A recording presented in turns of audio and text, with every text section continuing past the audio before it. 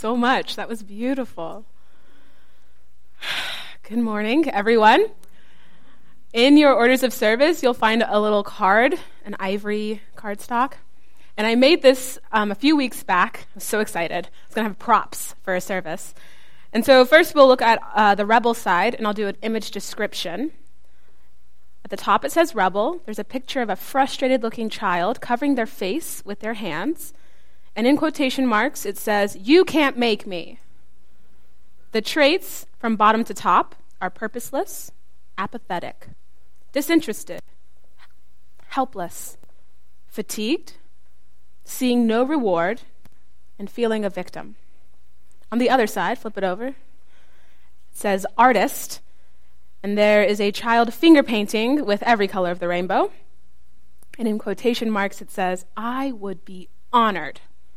And the traits from bottom to top are purpose, meaningful, gratitude, empowered, inspiration, pleasurable, and creator. So something that I have not shared from, the pulpit, but in a sermon, is my own call story and how I felt called to be a minister. It began a few years back. Well, there's many beginnings, but the beginning I'm telling today. A few years ago, I had first started attending All Souls Unitarian Church. I had never heard of a Unitarian church, and I had been fresh from 5 years outside of a church. I felt free, liberated. Can't tell me nothing, right? Felt great. And then I felt a call to community. So begrudgingly, I found myself in a church, sitting in a pew, and I didn't really want to be identified as a person who went to church, so I was just cautious. And from the ether, listening to my life, I felt a call. I was going to be a Unitarian Universalist minister. And I went full rebel. Everyone, go to Rebel Side and help me out with this story. Think of a time you felt called to do something that you did not want to do, something you had to do, something you felt helpless about. And so when I felt this call, I remember thinking, religion. I've seen religion hurt people. In history, heck, I've seen religion hurt people in the present. My own life, me, I was hurt by religion. And I refuse to be associated with something that causes harm. So no, you can't, say it with me, make me. Say it, come on now. 1, 2, 3, you can't make me. And then I remember thinking some more. You know, it's not just religion, it's organizations. People coming together. I don't trust it. I refuse to be a leader of such a thing. My name associated with my face? Oh my gosh. Absolutely not. No, and you can't make me. And then one more thing, ether, that's saying this. People are messy. I don't want to be associated with people. I'm messy enough. I'm not going to serve them and work with them. Collaborate with them, and oh my gosh, I'll be changed by them, oh my gosh. No, absolutely not, and you can't make me. In that feeling, kind of feel it, right? It's the rebel. That's my freedom. I told it no. That's actually false freedom. And in that feeling, I actually felt purposeless. I felt like what was being asked of me, what was the point? For me to suffer? For me just to go to school and get some debt and, read big books, know what pedagogy means. Is that the point, right? I feel purposeless. I felt kind of apathetic at the problems that were in churches I couldn't solve. I was disinterested in collaborating, whatever that is, I felt helpless. What I see and what I recognize, I can't do anything about, so why are you even bothering me? I felt fatigue, exhausted to even be looking at the problem or looking at a potential solution. It was just exhausting, all of it. Leave me alone. I enjoy living by myself. I'm a recluse. It's going great. And I saw no reward. Not in the end, not in the beginning. The journey, laughable. And I felt a victim. What was being asked of me? It was insulting. The idea itself felt like a threat. That feeling is actually the definition of self-righteous. Self-righteous is having or is characterized by certainty that one is totally correct and morally superior. Certainty that one is totally correct and morally superior. Anyone feel like a rebel and recognize now that maybe you're also self-righteous and feeling a little down? I got great news. Sermons are about good news. I have good news. All right, here's the good news. My friend, Ivy Norris, and teacher, was telling me recently that self-righteousness is fueled by passion. This is great news because passion, let's flip around on our cards. Passion is the difference between purposelessness and purpose. You care about something, and either your passion moves towards, I can't do anything about it, and helpless, or your passion moves towards compassion and engagement. Either we're apathetic or we're engaged. But both come from passion. So innately, even if I am coming across kind of like a jerk, I'm not proud. I share freely. I've grown, I promise. It's coming from a passion, a knowing. Inherently, I believe, how people come together, how we come together and worship matters. And I believe how we come together and agree to the values that we're going to uphold freaking matters. So perhaps I'm seeing it done poorly in some spaces, but it's because I inherently see it matters. There's passion at the heart of self-righteousness. So, step 2. What are we going to do about it? Moving into compassion.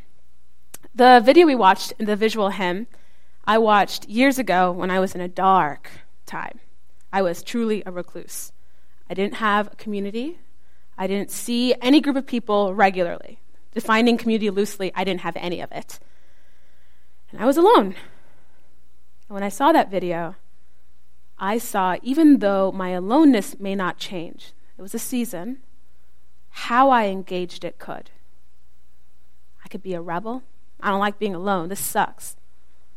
Or I could be an artist and create. I could take myself out to dinner and get over that fear. I love it. Y'all, eating by yourself is really a lot of fun.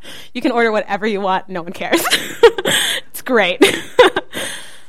And I realized also that even those artists, Andrea and Tanya, they created from their aloneness, from the reality of what it is. They were an artist. They created poetry, music, a video, eventually even a book of that same poem. And so I engaged my aloneness from the artist's perspective. And I saw it changes. If we shape God, I was now actively shaping myself in a way that shapes a God I want to be a part of. A God that sees and recognizes beauty and grows it, multiplies it. So we're going to go back through. Don't worry. I now feel much more like an artist most days whenever I am ministering. And I would go back through, and this is what I would say to my first initial reaction. And actually what I believe I did in some weird way did hear from future me. I remember I was on a walk a month later, still full rebel mode. Wasn't going to be bothered by school. You can't tell me I was going to get a master's. You're not going to tell me I'm going to be in a church. Heck no. And I remember feeling, Yadini, it really matters. It matters how people come together. And it matters, and you care. Admit it, you care. And in fact, people are messy. So are you. And how great would it be to learn more about that and kind of get better at being a person? Well, that's kind of alluring, okay. And organizations, that's a concentrated space of people who care about something. So even though it's inherently going to be a little messy, because we as humans are, we care about something. It's like a hotbed of change. You get a whole community when you join an organization. And you get to mold the organization when you're a part of it. Unitarian Universalism is a church that I greatly appreciated because I was able to study the religions I care about and the many teachers that I follow, and I can practice with others and be changed by them. I can have a conversation with someone else. They are changed. I am changed. Magic is happening left, right, and center. So this is a space where we find purpose. My paper. Where we find purpose and meaning is in community, collaboration, covenant. We even have 7 principles that we as churches covenant between each other, and us as individuals covenant among ourselves in a community. That we're going to uphold the inherent worth and dignity of all people. That everyone who's affected by a system gets a vote. That's democracy summarized. We believe that we're all interconnected, interwoven into each other. And thus, our freedoms are attached. So moving into that freedom space, I no longer felt like a victim, but creative. And I felt empowered to define ministry under my own terms, and ministry can be fun. I can be authentic. It's much more exciting and inviting. I felt like life wasn't happening to me, it was happening with me. And the pleasure was not in some end date to come, some graduation or ordination or a job or a retirement or something. The pleasure is in the journey, is in doing it with people we care about. And that in that process we are changed and we grow. And that's beautiful. That's beautiful. That's worth something. And the inspiration, now it flows. I'm going to say like all the time, but it flows. When I'm in my artist place, I think of ideas like, what if we had a day of hope? A day of hope here on the hill, where once a year we invited the whole South Tulsa community up on this hill to see the beauty of these grounds, to walk the trails, to do mindfulness meditation, for children, youth, adults, everyone to eat together, for us to offer a space for a day of hope. That's visibility. It's not just being seen, it's getting to practice together. What do we care about? Our principles. And empowered. I feel empowered in the sense that I am engaged with ministry. And I'm able to express my own authenticity and how it is affecting me in a way that feels so much more organic than the certainty that I'm absolutely correct. I'm morally superior. That's exhausting. I feel empowered to say, I'm not. I'm working on it. And then I even feel gratitude at the invitation. That wherever in my life I heard that call, I'm grateful I was called. I'm grateful there was a school here in town, Tulsa, Phillips Theological Seminary, that has a Unitarian Universalist program of a Master's of Divinity. Oh, wow, it looks like the stars are aligning. I'm seeing my path as happening for me instead of at me. I'm grateful. I was grateful for the people I met, for the many ministers who helped me along the way and are still helping me, the congregants that I meet. It's really beautiful. I'm about to cry, so I'm going to just reel back a little bit.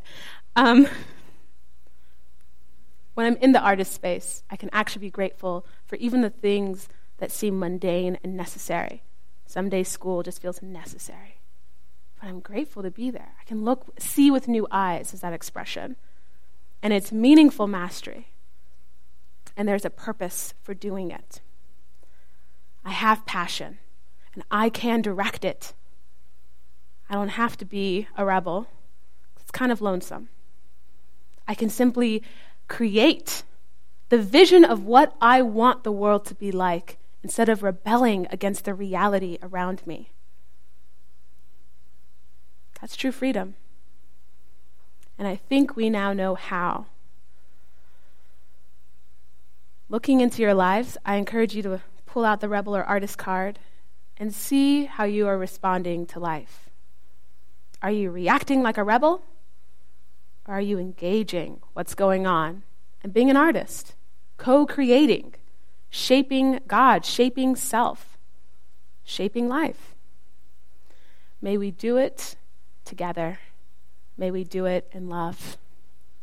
May it be so.